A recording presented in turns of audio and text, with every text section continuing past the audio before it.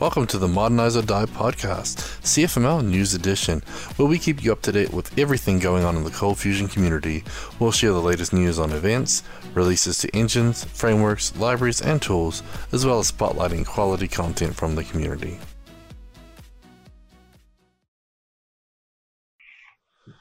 Good morning and welcome to Modernize or Die podcast, CFML News Edition. It is April 7th, 2020.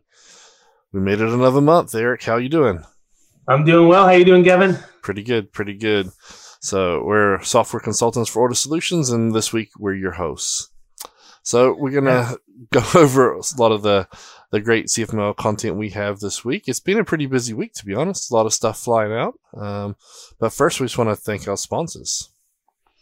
Yes, and we want to thank our sponsor, Order Solutions, for making this podcast possible, and let you know that Order Solutions is the creator of all things Box, Cold Box, Command Box, Test Box, QB, Quick, all of those. And especially in this time where we can't get out like we'd like to, Orders offers virtual training where you can get one of us in the Zoom room with your team, and we can go over any of these topics you like. So reach out to us if that's something you're interested in, and we can help you get on board and with any of the products that you'd like. Yeah, so that's the thing. We have a lot of trainings that we do, all the time, but we can a la carte, a training for you. So if there's something specific you need, if you need us to look at your code base and, sort of help you guys get to the next step, we can do that too. So, we're doing a lot of online trainings. That's where Brad is right now. He's online training with a client for a few days. And so that's a big part of our ongoing business and support. So, definitely let us know if you need anything done. As part of the conferences, we usually do workshops, and we'll be doing those virtually this year since we're having issues getting to places to see you. But also, we want to thank our Patreon supporters, which we'll talk about more at the end of the show. But right now, we're at 42% of our goal of fully funding all the podcast work that we do. So thank you, everyone who's supporting. And just so you know, if you're a Patreon supporter, you guys are going to get a 20% discount on Into the Box this year. So if you guys are going to sign up for Into the Box, you can email Paulina at ordersolutions.com and she'll give you one of those 20% discount codes so you can get Into the Box for a little cheaper. So we wanted to thank you guys for supporting us. So thank you so much. Okay, so first up, news and events. So last week, the Box products got a bit of a makeover. Right, the names just got a little bit old. We wanted to shake things up. Also, it was April 1st, which in the U.S., at least, is it everywhere? It's April Fool's Day. April Fools. So I know a lot of people were saying, come on, there's no time to be joking and whatnot. But we were like, you know what? In times like this, sometimes you got to joke a little more. So we had a little joke where we just posted a blog post, nothing too fancy, but we decided to rebrand some of our products. So we decided to call Cold Box Fridge Box. Test Box was Make It Work Box. Wire Box was Shock Box. Forge Box was Toy Box. And then Command Box was Master Box. So just a little fun there. A few people appreciated it, but somebody said we needed one box to contain them all. And I had to remind them that Kitchen Sink Box used to be around a long time ago, but Sean Caulfield encouraged us to downsize and modularize. So Kitchen Sink Box is no longer around. Because that's what they used to call Cold Box before we started modularizing. Everybody used to call it the kitchen sink. Because everything was in it. Everything you could possibly need was in there. But so anyway, so hopefully you guys had a good April Fool's. Hopefully it wasn't too bad. I saw one from Harley Davidson where they had a 4-wheel bike. And I saw one from Kelty Outdoor Equipment, tents and stuff. They had Cyber tent. It had like a little Cybertruck looking tent with a little cracked window. It was hilarious. So it made me laugh, so times like this, we thought we should share a little humor too. So yeah. Anyway, in all seriousness, we've got some good news for you too. So Otis. Yeah. So the first thing we wanted to talk about. Oh, go ahead. I was going to say, Adobe announced their Cold Fusion Developer Week, so we have some details for you. So it looks like it's going to be May 18th through the 22nd. online, of course, and there's going to be 2 sessions per day and then 10 sessions throughout the week. So if you're going to go to the DC conference, it looks like the same content lineup is there. They've just spaced it out over 5 days, just 2 sessions a day. And you can register online at cf-devweek.meetus.adobeevents.com, which we will post because it's a really long link.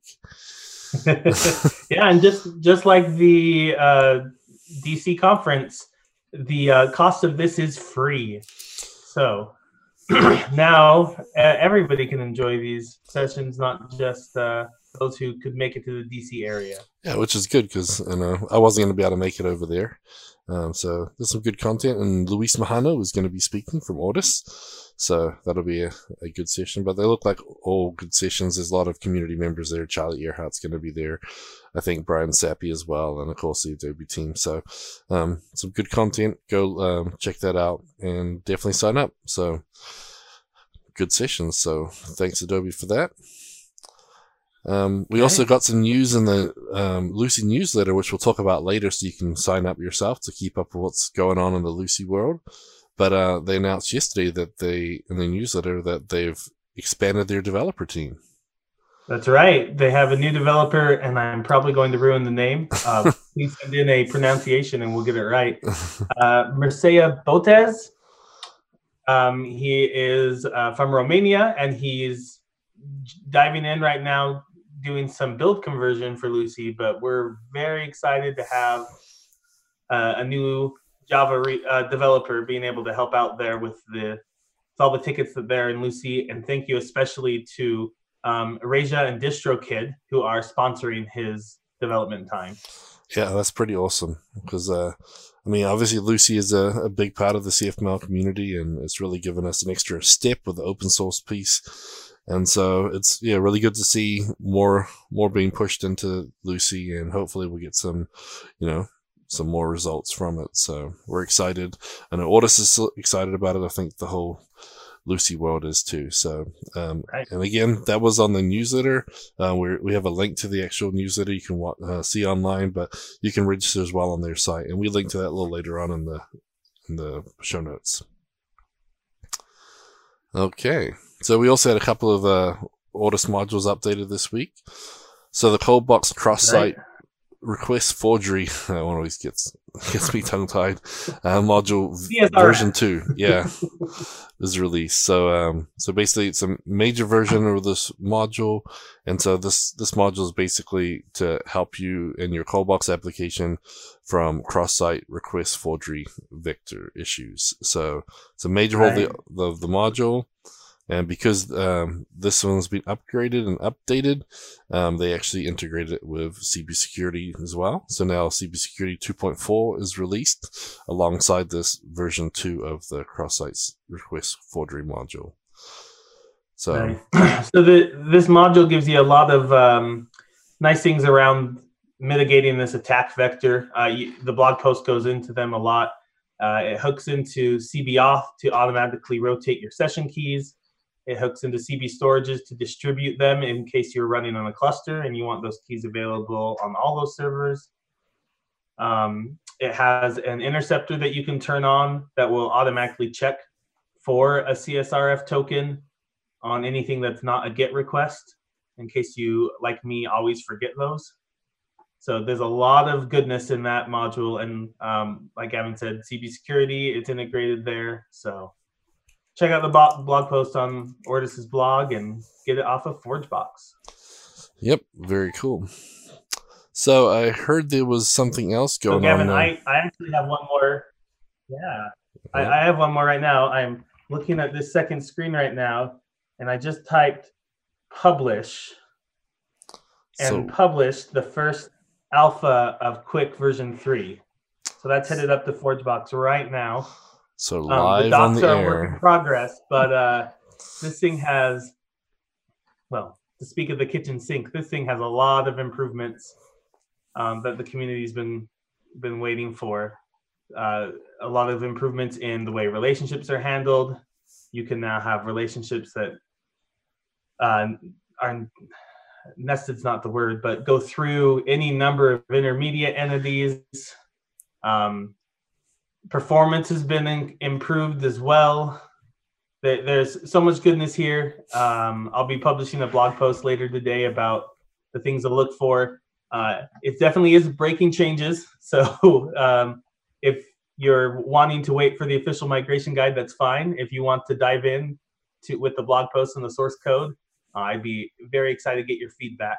So the goal is to have this published at Into the Box version 3. So you got 1 month to clean up, document. 1 month to get the docs ready. Yeah, and so we're already using this on one of our projects, and a lot of the features in here, because I keep complaining, like, wouldn't it be nice if we could do this? And they're like, actually, let me do that right now. So it's been really exciting to be a part of it and see Eric in there, and I've actually got a chance to dive into the code. And the coolest feature I think we just added yesterday was, instead of just getting back like an array of objects or an array of structs, now you can get back on a mementified version. So as memento is now born. So instead of having to get you back your results and then map over them, it does it for you. So right, and you just hit a huge feature that I know a lot of people out there will be excited about. Mementifier is now part of Qwik. So for all of you that were trying to do it by yourself or wish that it was part of it, your wish is granted. Yep, that's pretty cool. We're working with Qwik a lot on these projects, and I've learned a lot about it. Like I said, I haven't dove into it too much. I just used Query Builder before, but now we're really getting the hang of it. So that's pretty cool. We've added some nice little features in there, and yeah, really enjoying it. So I'm excited. I'd like to give a shout out. They don't know this is coming, but to Avoya Travel. They're a company we work a lot with, and they've been willing to ride the bleeding edge of Qwik for a while now, as we've been making improvements and giving feedback and sponsoring some of the work on it. So a lot of what you see there is thanks to them. So thank you, Avoya Travel. Yep.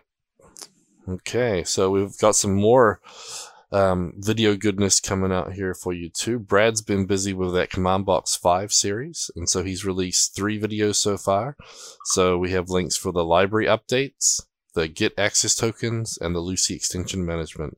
And so every Tuesday and Thursday, he's going to be releasing new versions of these videos. He's got, I think, about 10 or so recorded, all set up. So definitely keep an eye out. There's a lot of great stuff that came out in Command Box 5. So he's trying to give you a little guided tour there. So definitely watch them.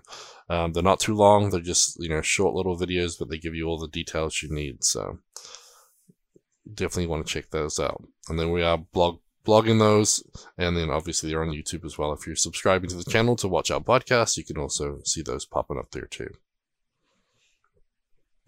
Maybe Brad will do videos for Qwik 3.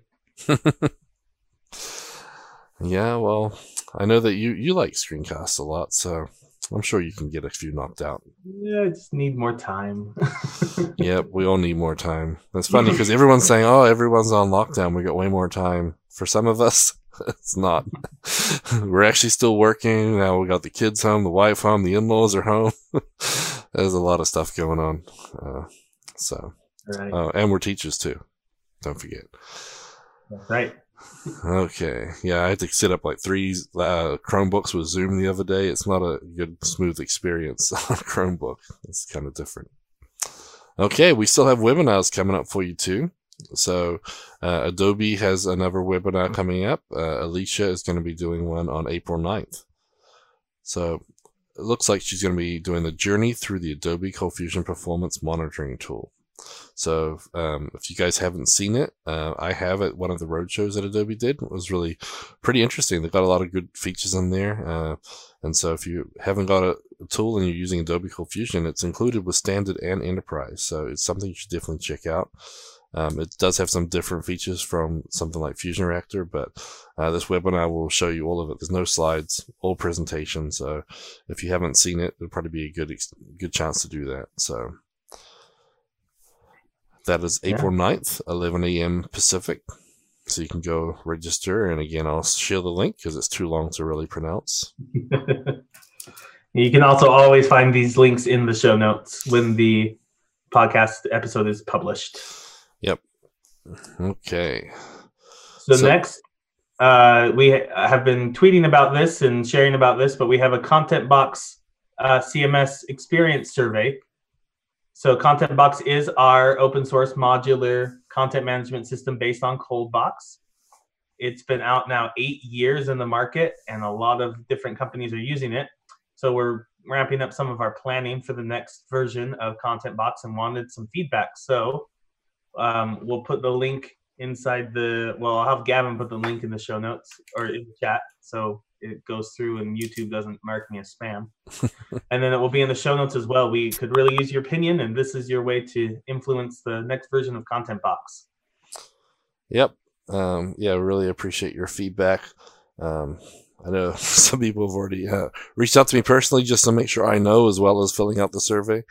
So there's certain things we definitely have on our hit list, but we want to make sure that we're not missing something too. So yeah, your feedback is greatly appreciated. Speaking of feedback, we also would like you to go take the State of the CF Union 2020 survey and make sure that you mark our podcasts as podcasts you listen to. There's a lot of great questions in there, and there's a lot of the companies around CFML use the data from the survey to make important decisions, and we do at Ortus as well. But obviously, this podcast is something we're proud of, and hopefully you guys enjoy it. That's why you're listening, and so you can go and make sure that you say that you've listened to our podcast. We'd really appreciate that too. And that link is on the TerraTech website, and I will copy that in as well. Yeah, I think that's all of the news right now. We can move on to conferences. Yep. So just a reminder, Adobe CF Summit East 2020 was canceled, and so was the pre and post conference training. So the specialist program and our Ortus Solutions pre-conference training was canceled. But Into the Box 2020 is going virtual online. So May 7th and 8th, we're going to be doing the online conference. And it's going to be an action-packed 2 days. So we have 2 tracks with basically 2 full days of content. So I think there's 28 sessions or something. It's going to be pretty busy. That's right. And all the sessions will be recorded. So attendees will be able to watch the ones that they didn't get to attend after. Yeah, we're going to try and make them available as soon as we can. It's always the big thing. Just so you know, the keynote's going to be streamed live, so that way you can watch them live, even without a ticket. They are free. We want everyone to see what we've been working on. And then the conference themselves, it's $199 for the conference tickets to get to all the other materials. Just a reminder too that last year, so 2019 and 2018's video content is actually available for $9.99 for each year. So you can go get those links. We've got that linked from our Into the Box website too, intothebox.org. So if you guys want to check out last year's content or the year before's, you can buy those packages too. Right. If you did sign up for a workshop, those are being refunded. They're going to be scheduled later as we are looking for the best way to deliver those. All our workshops really are tooled to an in-person experience, and so we're needing to make some changes to make sure that it's a good online experience as well. So look for listen to this podcast for news about when we're going to launch those workshops later. Yeah, and you'll be able to sign up at that time. Yep, we're definitely doing them. A lot of people saying, what about the workshops? We're definitely going to provide them. We're going to make them available. They're very important for us to get information about our products out there to you. And those who want to go to workshops are, they're eager. And so we want to make sure that we get all the information to you. So we will definitely be doing them. We just don't have dates just yet. So don't worry. You will find out as soon as we find out.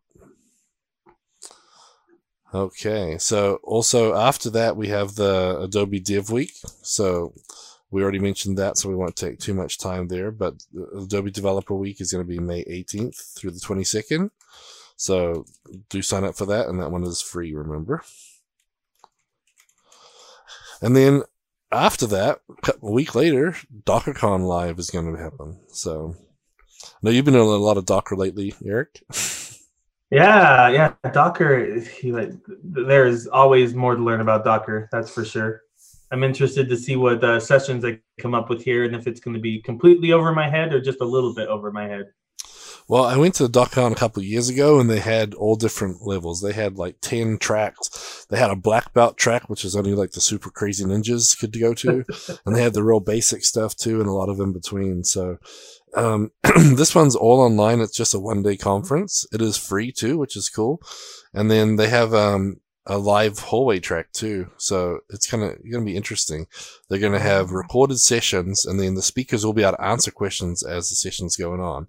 I know that Into the Box we were discussing if we should do recorded sessions or live sessions, and so we're leaning towards live because that's the way we've always presented them. But it's kind of a nice idea where you have a recorded session where they can answer questions. But I like being able to change my presentation to match the audience and the questions too. So pros and cons. But they'll have 3 simultaneous streaming channels, so you can choose basically one of 3 sessions for that. So they have.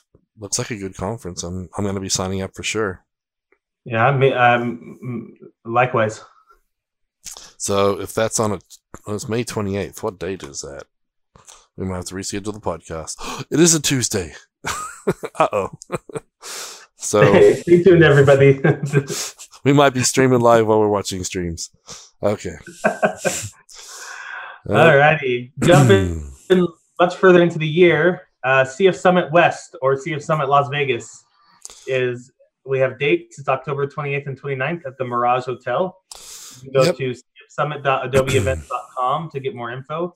And I like the enthusiasm, the positive thinking here that we will all be meeting in Vegas by October. Yep. Obviously, we knew the dates for a while now, but because of everything happening, we didn't officially announce it because they hadn't officially announced it, but it's live up on the portal. The website is up, so we wanted to share that information with you. So obviously, as things happen, things might change as well. We'll just have to play it by ear. But positive thinking, the Mirage is a good venue, and we've enjoyed the conference there before. And yeah, hopefully things are back to normal by then and we can have a great conference in Vegas. CF Camp is still waiting to see how everything plays out before they make any announcements. So obviously they're usually based in Germany, which in the heart of Europe is a pretty bad spot right now with all the COVID-19 issues. So we'll find out as soon as they have some dates there. Yeah. Oh, I'm not sure. They might be doing it online as well. We haven't heard anything yet, but I'm hoping at least we'll get some content. It'll be good to have an online conference, if nothing more. I just realized that they have an online conference Germany time. That's going to be really a really late night for us here in the U.S. That's actually true. Kind of sounds fun. It's about 12-hour difference, right? So get off work at 5, have dinner, and then tune in at 8 p.m. my time, 8 a.m. their time, and yeah, stay up all night and go to work the next day. Well, I don't know about the go to work the next day part, but especially if we're presenting, right? We got to be awake. Oops. Okay, so hold on a second.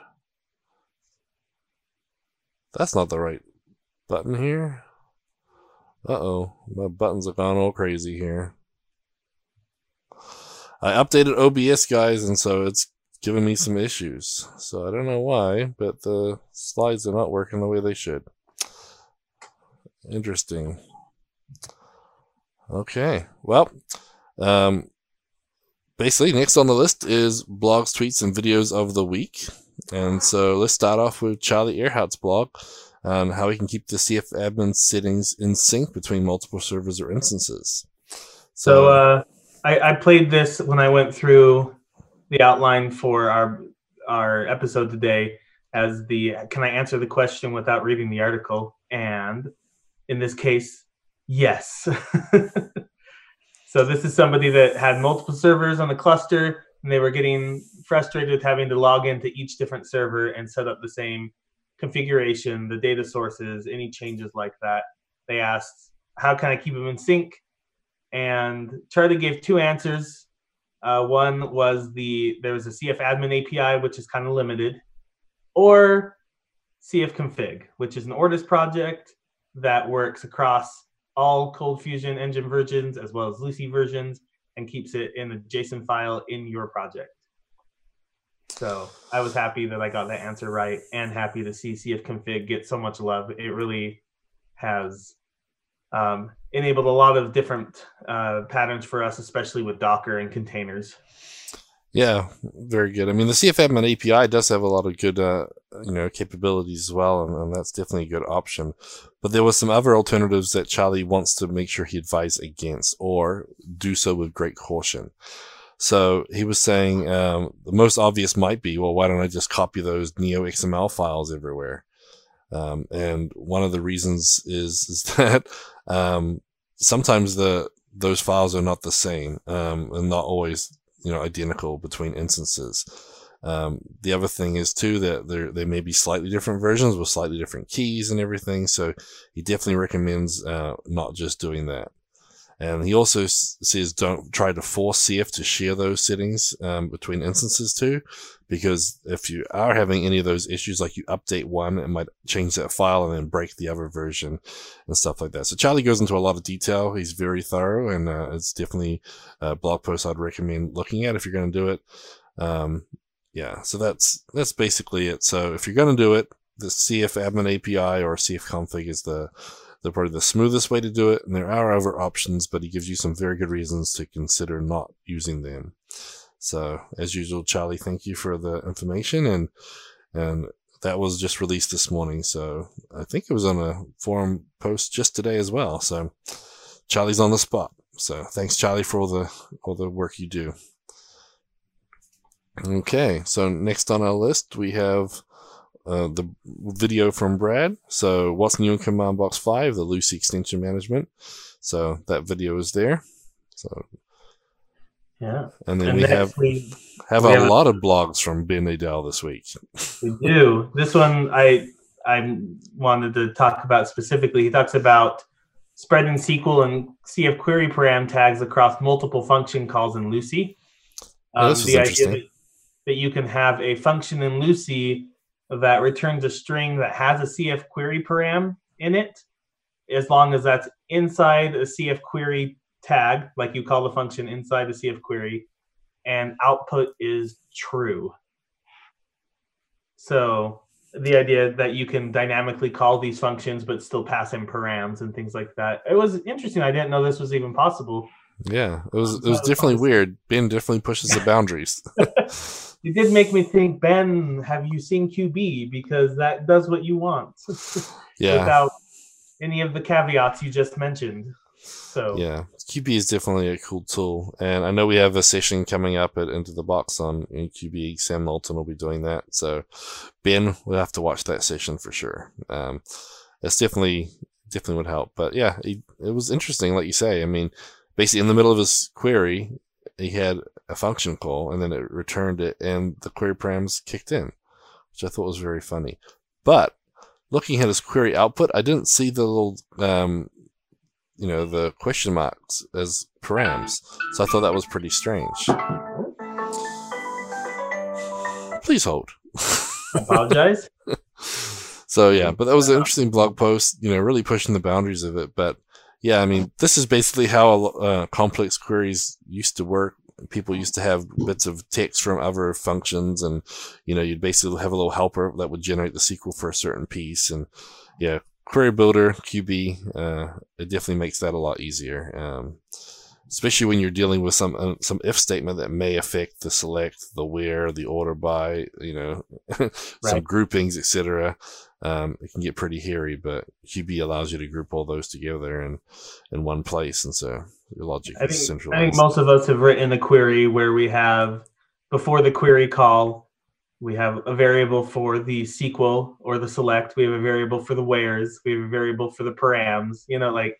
That's what QB does for you, just very tested and in a very nice manner.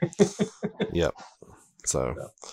Very cool. Okay, we also had a tweet from Kai Koenig about Command Box Server Manager. He said, client brought the Order Solutions ForgeBox module to manage Command Box instances as persistent daemons. Very smooth sailing, and it just gets rid of a task that nobody wants to deal with anyway. He says it's also a great and very cheap way to help support an open source team. So thank you, Kai, for supporting us. We're recommending it to your client, I assume. And so, yes, thanks for tweeting about it too. A couple, go ahead. I was going to say another tweet from Brad, but he was just talking about a regression that popped up in Lucy 5.3.5 for Logbox. Yeah, so it seems that the debug info warn messages are not getting out to standard out there. So standard error seems to be working, but standard out is not. So we're looking into it, seeing how we can adapt to Lucy and if Lucy needs to fix something there. So yeah, I think Brad said that they're wrapping that in a function, or sorry, in a wrapper to help with some extra features, the standard out and error. But it's just basically losing some stuff. So it does work in Lucy 5.3.4. So just so everybody knows. But yeah, it might be something you may have issues if you're running 5.3.5. Like whack-a-mole. Fix one bug, another one jumps up. Yep, software is complex. Yep. So we had a blog from Michaela Light from TerraTech talking about working from home, salvation, or prison life. Or prison. So life changes amid COVID-19 and life after. And so a lot of people have been tweeting about different ways to deal with working from home and isolation and everything. So, a lot of people already work from home, and they said it's still very different now that they're confined. So this blog post sort of, just goes through a lot of different thoughts about different ways of dealing with different things and some ideas about coping and, different tools and stuff. So just thought it would be a good one to share. Yeah, I think that's very needed right now. This is, especially if you didn't work from home before and now you are. I've seen a lot of people mention this is not normal working from home experience. Like we're all having a different time, difficult time, most of us, adjusting to some of the changes. So yeah. So, I mean, I used to go out, just get out of the house and do different stuff. We were always, picking up kids and doing this and that from sports, and we work from home, but we weren't stuck in the house all day. It's very different. We had those outlets and those ways to get out and communicate, and, and obviously kids were at school and, other family members were at work. And so, now you got other things to, it's nice to spend time with family, but sometimes it can be hard to focus when the kids are kind of trying to come in and steal your gum. I'm just surprised they haven't walked through the door yet, Yeah, so this is a great article. Oh man, what you just said reminds me, we've been calling it me time, but it's basically every kid in the house, every adult goes to a separate room, and you got to stay there for a couple hours because we're all in each other's business the rest of the day. So that's a good approach. There's great ideas on here, and we're all trying to cope, and it's good to read about different ways that we can cope right now because we all need that. So. Yeah, and I also thought it was pretty cool the other day. You and I and a couple of our clients were on a call, and we decided, okay, let's bring the kids in. They've been banging at the door. So we had all the kids on camera saying hi to each other and talking to each other. And, it was just kind of cool. And, it's cool that our clients are relaxed enough to understand and, and that type of thing too. Some people are, they basically, there's all these rules and regulations. And I know I've heard of people getting, basically warned about being fired if they're not professional enough on these calls and everything. But yeah, sometimes you just gotta be human and enjoy that time. And, as long as you get the work done too, then everything's good. So yeah. Plus the kids are cute. Yeah. So, okay. So we had another blog post from Benny Dell, considering MySQL query params, prep statements, and queries that use in clauses in ColdFusion. And so this was interesting, and I wanted to get your opinion because obviously with QB and Quick, you're diving into the engines a lot. Yeah, you're right. And so this has a lot of good content in it. First off, if you are only a SQL Server shop and you are convinced that the 2100 param limit is a thing that everyone deals with, it's not. It's only you. That was the first part of Ben's article. MySQL, Postgres, Oracle, there's no such limits. Then he goes into talking about how prepared statements are optimized by the engine. So you can think of that as every version of the SQL that you pass in with the question marks becomes a like stored in memory, and your database makes an execution plan for it. If you passing one with more question marks, then it needs a different plan for that. So that's where it comes into the in statements.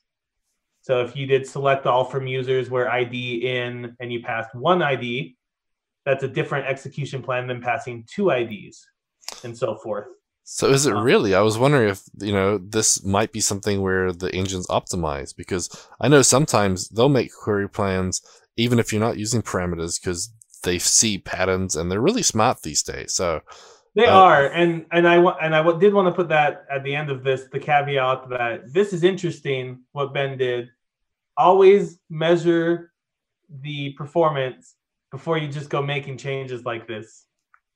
It might not make a difference. It might make it worse. It might make it better. But you want to know why, and you want to know that it is getting better. So to jump back into Ben's post, he wanted to normalize the length of the list to be the same. So basically pad it with one of the numbers in the list to a certain length so that there was one execution plan. Did he go into any performance numbers in there, Gavin? I didn't quite get to that. I was looking at it. To be honest, I didn't read the final piece in that much detail. I thought it was very interesting though. But I was wondering about, if you were going to do that in a small number, maybe you have max of 10. That might not be a difference. But if you have like 1,000 sometimes that you pass in there, I would probably want a separate execution plan based on that. So he did the numbers up to 10. But and again, like you said, databases are big beasts and they're very smart. I wouldn't be surprised if it took his list of 10 and got rid of the duplicates. Like they do a lot of things for you. If you have slow queries, it's likely that in is not your problem, and it's something else like a missing index, or you're trying to bring back millions of rows at once. Look, this is a great thing to know about, but probably, again, measure, know what you're changing, and see if it improved it. Yeah, and just double checking, I didn't think I saw any absolute stats on it, and it doesn't look like there is here. No, I just looked. There's no stats, and he also said that he hasn't ever tried it in production. So I look at this as hey, that's fun. I got it to do what I wanted it to do, But yeah, and bringing awareness that all of you SQL Server people, there is salvation outside of it in the param limit. Yeah, for sure. Sorry about the tease, but that confused me the first time I ran into it with QB, with somebody saying, "Oh, you have too many params." I'm like, that's not a thing. What is that? So I'm sure there's a good reason. Maybe. I don't know. Yeah, and Scott said index, but don't over-index your tables. He just mentioned that too. So right, yeah. Likely if you need performance, indexing is your best friend. Yep, and make sure that you index the right table. I've done that before. Yes. Too funny. So Ben Adel also had an interesting little blog post about printing emoji characters from Unicode code points in Lucy. So this one was over my head from the start. I know what emojis are and everything, but he was basically converting them from different character types and everything because he's scared of putting emojis straight into a CFML code. But he said if he, uses code points, you could do that. And so he had a little setup, a little function that had basically converting the different character types and everything. It was pretty interesting. But again, yeah, but he mentioned he had to drop into Java because ColdFusion's character function, which is CHR, only goes up to 65,535. So yeah, not enough points. So you had to drop down to Java. So if you need emoji based on the code points, you'll need to use Java. Yeah, that's pretty interesting. I didn't even know what a code point was until I read this article here. So anyway, if you're working with emojis in ColdFusion, definitely check that out. Or if you just want to realize that you actually don't know anything about strings. Yeah, that too. Go in there too. I'd rather be oblivious. Happier that way. So Ben had another blog post again about using the unary plus operator over passInt and passFloat. So he was looking at when coercing strings to numbers in JavaScript, and I really found it kind of interesting, some of the things he was doing. So a bit of code he had that says been working for over 5 years, was working great, and all of a sudden, he had some issues, and they didn't know why. And the code was using parseInt to figure out the number. And I guess at some point they changed from numbers in this field to GUIDs. And so if the GUID started with a letter, it would say not a number and throw an error. And if the GUID started with a number, it would take the first part of the number till it hit a letter and then use that as the integer and throw the rest away. So he's like, obviously it's not working as I intended. But putting a plus in front of it, trying to coerce it into being a number, would actually do what you wanted to do. So it would coerce it if it could be, but not just take a piece of it if it couldn't. And so it was pretty interesting. I think he also mentions that using the unary operator, you don't have to specify parseInt or parsefloat. It handles both of them. Yeah. So if all you need is a number. This number and give me the number back, it seems like a good way to go. Yeah, pretty interesting. So I really thought that was kind of a neat one, just seeing how it would deal with that. I mean, I would never think parseInt would take you would and give me back like the first 3 numbers because the next one was a letter, and throw away the other 20 characters or whatever. That was very different. This is JavaScript we're talking about. So, yes. Hey, but some of us still like JavaScript sometimes. That's fine. You just need to know about its warts, and this is one of them. Yeah, floating points is always a wart. But okay, so Ben had another blog post, so we should just make a picture for Ben here for his section. But he's talking about zipping image archives with deflate and store. So I guess just recently, Zach Spitzer added the compression method for zipping in Lucy. And so now you have a choice. So previously, before, when you added files to the zip, it would do it all the same way. It would, basically compress everything. But I guess if you're passing in JPEGs and stuff that are already compressed, there's no point, compressing them again or trying to, because they're already compressed. So you can just store them directly in the zip instead. And so he did do a little stats on here saying that it was the zip files ended up the same size, basically, but they were way faster just storing them instead of doing the deflate method, which basically, inflates and then deflates everything. So compresses it all together. So pretty interesting. I didn't know that you could choose. So that was new to me, that you could actually choose your option when working with zips. So pretty neat there. Yeah, and he calls out Zach Spitzer, who added that compression method to the ZF zip tag. So thank you, Zach. And that's available from Lucy 5.3.3x. So most people should be able to use that. Okay, we also had a couple of blog posts from Luis at Otis. So he blogged about the CP Security 2.4 being released and cross-site request forgery module version 2. And then we had a blog post from Zach Spitzer as well. So he actually put out a blog about his Lucy Performance Analyzer plugin.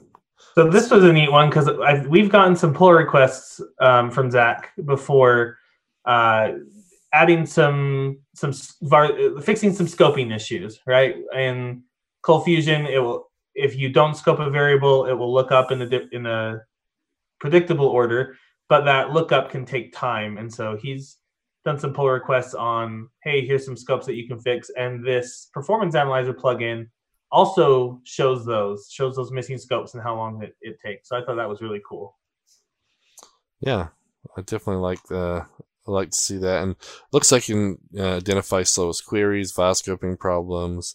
And yeah, it's pretty neat. And he's been adding a little more to it. So hopefully we'll see some more updates here as well. Okay, so next we have another video from Brad Wood. So what's new in CommandBox 5? The Git access tokens. So you can learn how to use Git personal access tokens or your username and password to authenticate to private Git repos in CommandBox 5. So yeah, the good thing about CommandBox is a lot of different endpoints. Usually it defaults to ForgeBox, but you can actually point directly at Git repos or zip files and all sorts of different things. So if you're working with a private Git repo, you now have more options with Git access tokens. So pretty neat. So back to Ben. We have Pretty printing a Cold Fusion query object in Lucy. So in one of his previous posts, he was showing the output from the MySQL CLI, which is like a fixed width ASCII table showing your columns and the rows in there. And so as kind of as a code kata, he's like, I'm going to make that, pass in a query, and it will print that out. And so you can check out his blog post for that. He has it limiting width and having I'm trying to think of the truncation on the columns. So it's a fun little code kata. Will you use this? Likely no, but it was fun. It's fun still. It's fun to see how people solve problems. So yep, and of course Brad would like the ASCII only if there was ASCII odd in there too. So I don't know if this quite qualifies for that. But I think it's good enough. Maybe we should add this to command box, Brad. If I do print.table and pass in a query or something. Well, not a query. I never use queries. You know what I mean? Yeah, that's actually kind of cool because in the REPL you need a better formatting for some of that stuff. I'd have to. I don't wonder what the REPL outputs. They have something like this in JavaScript for console.table, so that would probably be the place to look. Yeah, and copy shamelessly. Okay, we had a couple of videos from Matt Clemente. So we had one which was his live stream last week where he said he was going to do something about testing, and then he also released another video where he was adding basic interactivity to command box custom commands. And so, if you've ever been wanting to build a custom command, Matt is basically putting together your playlist where he's starting with from scratch, building a new directory, hooking it in the command box, and now he's up to adding interactivity. So it is a great resource for building your own command box commands. Yeah, and so the latest video adds the interactivity. So there's functions like ask, wait for key, and confirm, and so those ones actually the CLI will wait for you to do something on the actual command line, and then once you've answered it'll go back and continue processing. So I made a little choose your own adventure game when it first came out with those type of features. It was pretty fun. I think it's still on ForgeBox, but it probably doesn't work in this version of command box without some manipulation, so I'll have to tweak that or something. But it was one of those little silly games where you get to choose the next step. Kind of fun. It's kind of cool that you can do that with a CLI. Simple as that. Cool. So we also had the Lucy newsletter. So we always see their tweets out there, and so one of them we talked about how to get on the newsletter. So as we mentioned earlier, we found out that Lucy has a new developer, and that was from the newsletter. So if you want to register, you can register at lucy.org/newsletterarchive.html. I'll share that link here in the chat. But you guys can sign up and then keep up to date on all the happenings from Lucy. Obviously, you can listen to it here. We'll try and get you that information too. But it's nice to get those newsletters as well. Find out what's going on and maybe figure out ways you can contribute as well. Okay. One last Ben blog post here for the day. And this is referencing string characters using array notation. So basically, you can treat a string as a length array, It's a list, essentially. Yeah, if your string is hello and you do, hello at 3, you'd get an L. So it's kind of weird to me. I don't know if I'd be thinking, like he said, he wanted to try it out to burn it into his brain so he could remember it. Because I'm with him. When I look at that, I go, that's odd. Just break it into an array, please. Yeah, I mean that's kind of what it does. It allows you to treat it like a list. It allows you to treat it like an array, but you can't map over it like an array because it treats it like a list, which the whole word is an item in the list or the array. So that's what he says. It's kind of weird. So yeah, I mean you can just access the third character. So if you want, instead of doing a mid or something to get one character out, you could just say, I want character 3 using array notation, and you can get it out. And that's the only thing I could see would be useful as you need to pull out a certain couple of characters. You could do that, but but there's this is a Lucy feature. I don't know if this works in Adobe. I think it does. I think it's been around for a long time. I remember doing that for some reason, looping through stuff, old days, some log passing crap a long time ago. So it's been there for a while, but again, not very useful, but interesting. Yeah, and one note he does have is you cannot use negative indexes like you can for like slice or things like that. It will just error. Oh, interesting. So sometimes you can use a negative index to say I want the last character instead of the first, but it does not work. Don't try it. Gotcha. Okay, so we also had one more video from Brad.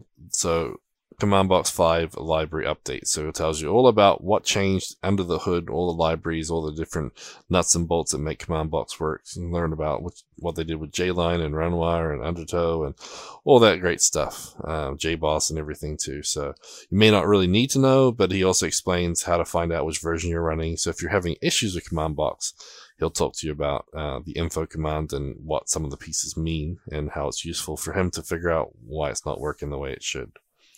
So, pretty cool.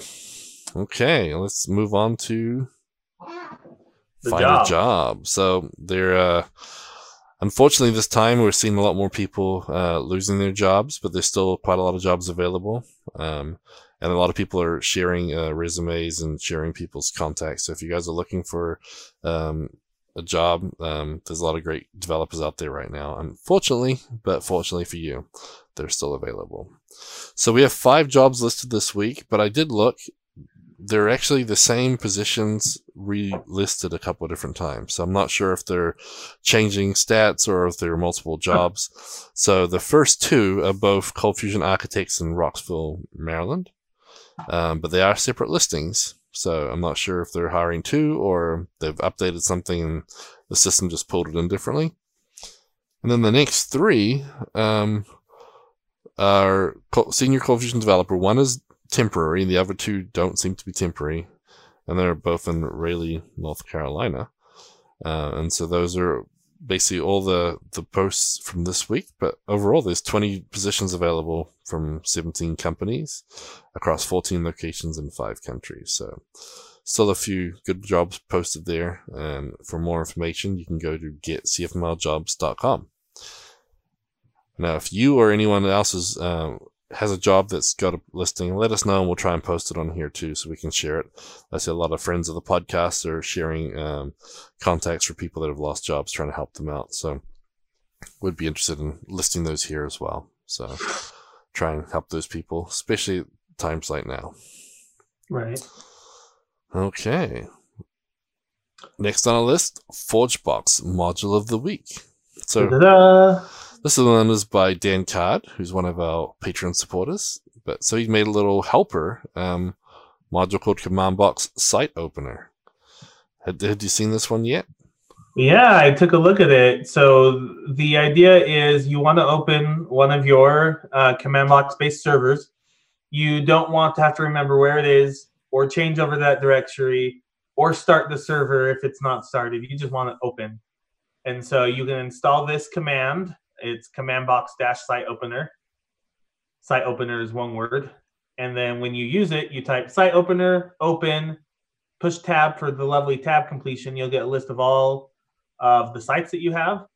And when you choose it, Site Opener will go into that. It will start the server it needs, and then it will open that server for you in your web browser. Yeah, it's pretty cool. That'd be handy sometimes. I mean, sometimes I forget the name of the server, so I've still got to learn that. But but it definitely sounds good. I mean, just giving you the list there is pretty cool. So. Right. And I like this. So you do have the for servers, you can do server open and then tab to get like a list of servers. But this goes, the one step further to it makes sure it's started before it gets there, and so that's a nice little improvement to that. Yeah. So you can find that on ForgeBox, Command Box -Site Opener, one word. Yeah, pretty cool little module. And actually, I should write a blog post. Last week I was helping, I think, John Wilson. We were talking about how to get right clicks in Windows for the folders in Explorer to open Command Box, just like some other tools like Git Bash, etc. And so we were experimenting with that. And so we got a lot of the right click stuff working nicely. So if you right click on basically in a folder, it'll open command box directly to that folder because command box opens in the current working directory by default, which works out nicely. And I bugged Brad to get him to, if we right click on a folder, so inside of the folder we're in, to open it there. So we have to make a little update to command box for that to work too, passing in a directory we want to open. So that's pretty neat. I know we've been talking about doing installers for a long time, so you can get those type of options. But it wasn't too hard to add to your registry. So maybe we'll go and share that in the blog sometime. That'll be pretty useful. I like it. It's pretty cool. Although VS Code, you have the terminal right there, so I usually use that, but kind of nice. Okay, so next we have our VS Code hints, tips, and tricks of the week. And this one here actually is one we've already done. We've already done Git Lens. I get a lot of people saying we should do it again, and we decided to this time to focus on a new feature in Git Lens 10, which is Git commands. All right. So Git has, quite a large service area, and sometimes the API can be a little hard to remember. And so what Git commands does is if you pull it up with your command palette in VS Code, it will give you a list of all the different Git commands, and then next to it, a short description about what it will do. So you'll see branch, rebase, push, pull, fetch. When you choose one, say branch, it will then give you different options. Like, do you want to create a branch, delete one, rename a branch? And it will explain those as well. You choose create. What's the name of the branch? After you give it a name, do you want to switch to that branch or stay in the branch you're at? It gives you a step-by-step for each of these. Very useful, especially if you're new to some Git commands like rebasing and you're like, I don't know what to do. It will walk you, step-by-step through that. So you can get that after you've installed Git Lens. It's called Git commands, and it will walk you through each of those. And for me, anything not to leave VS Code is great. Just keep that one UI in front of me. That's all I need. Yeah, I mean, like you said, there's a whole list here, so we can branch, cherry pick, co-authors, merge, fetch, pull, push, rebase, reset, revert, search, stash, switch, tag, and there's probably more off the end of it here, but it's definitely got a lot. And so, yeah, it's pretty neat that it'll give you the full list and those step-by-steps and requiring confirmation beforehand too. Yeah. So, I mean, Git Lens does a whole lot more as well, but that was the one we wanted to focus on today. Yeah. So, it was a big update. I mean, I just scrolled through so everybody could see it. There was a lot of stuff there. And basically I mean, I can't believe how much stuff in Git Lens I'm not even using. I mean, having stuff like the heat map, so you can see what's changed recently, was pretty neat on the gutter. And there's, all the different information about who updated what and when. And yeah, it's definitely nice. I love it for the code conflict help. I really like that. I mean, there's just lots of different pieces. Being able to walk through a file history step by step to see what changed and when and what. Definitely a lot of cool things inside that. So really do like Git Lens, so it's definitely good. I know Charlie's recommended it as well in the past, and we've done it now the second time, but there's a good reason for it because that feature is almost a whole extension itself. So Gavin, I do have another tip I'd like to put out there. Okay, sure. Not Git Lens related. This one's going to be controversial though, which is why I'm sneaking it in. There is a setting in VS Code. If you go to your settings and you type in sidebar, it will give you the sidebar location. I challenge you and everybody to change that to the right side. And here's why. Every time you open and close your sidebar, your code is moving back and forth and your eyes are moving back and forth with it. You put it on the right, your code stays put. I know it sounds blasphemous. It's like telling someone who uses tabs to use spaces, but give it a try. See if you like the non-jarring effect better. So I switched about 2 weeks ago and I love it now. I'm used to looking on the right, and there's less jar every time I need to open up that sidebar. Oh. So Yeah, I leave mine open most of the time. I just jump between which sidebar I'm using, but I know a lot of editors do have that on the right, probably for the same reason. That way your code is always on the left. You can always get to it easily. So pretty cool. If you open and close that sidebar, try that setting, even if you think you'll hate it. Give it a week, see what it does for you. Okay, so we got a few people talking here about different things. So Scott's asking, is there a setting for Gitlens? I'm not sure. There are a billion settings for Gitlens, so I'm not sure what that means. Yeah, that's what I was wondering too. So the page, I'll share that in the chat for everyone watching live. But there's a lot of different things in it. So yeah, I'm not sure exactly what setting you're referring to, Scott. Definitely check it out though. I use it all the time. I couldn't work without it. I do have Source Tree open just for some visual stuff too, but I think they're doing more visual stuff in there as well now as well. So, oh, he's talking about for the right pop out instead of left. That's actually for VS Code itself. So not for the Gitlens piece, but for the sidebar in VS Code, Scott. Right. So if you bring up your VS Code settings and you type sidebar into the search, it should be the first thing. It's like workbench sidebar location. Yeah. So. And I've put my terminal up there on the right by mistake one time too. That was weird. Terminal should go to the bottom.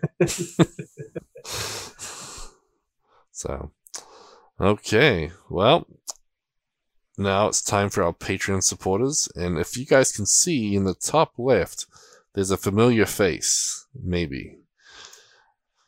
Ben Adele has actually been a Patreon supporter, and somehow we forgot about him last week. So when the email came through, we missed him. Obviously, he's a big contributor to the show with all the content that he puts out every week.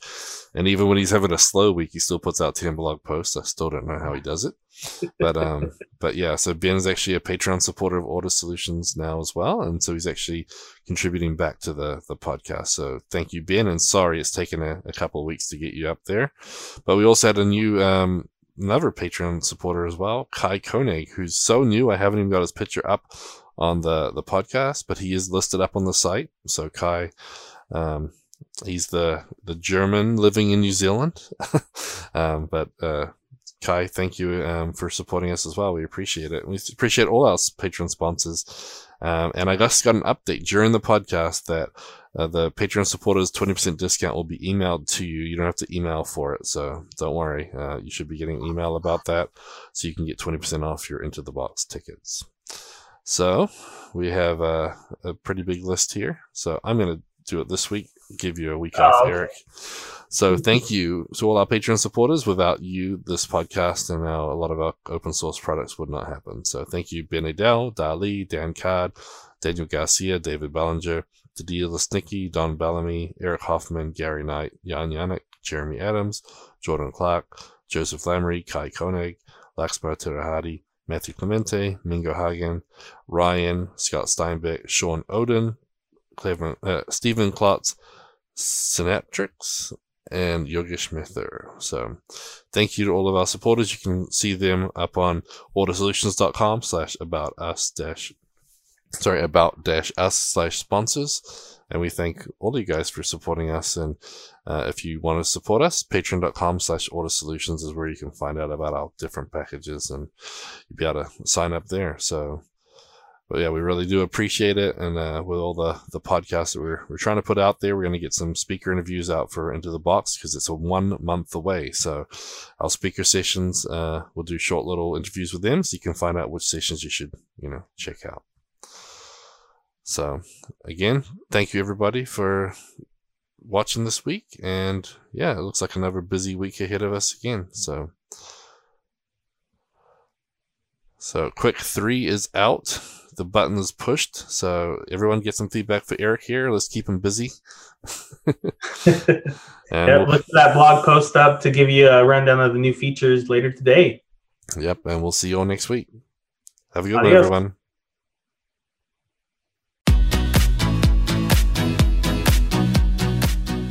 Show notes for this episode can be found at cfmlnews.modernizeordie.io, where you can also subscribe to your favorite podcast player like Spotify or iTunes. We also have the link to YouTube to find more videos just like this. The music used in this podcast is under a royalty-free license from Sound.com and Blue Tree Audio.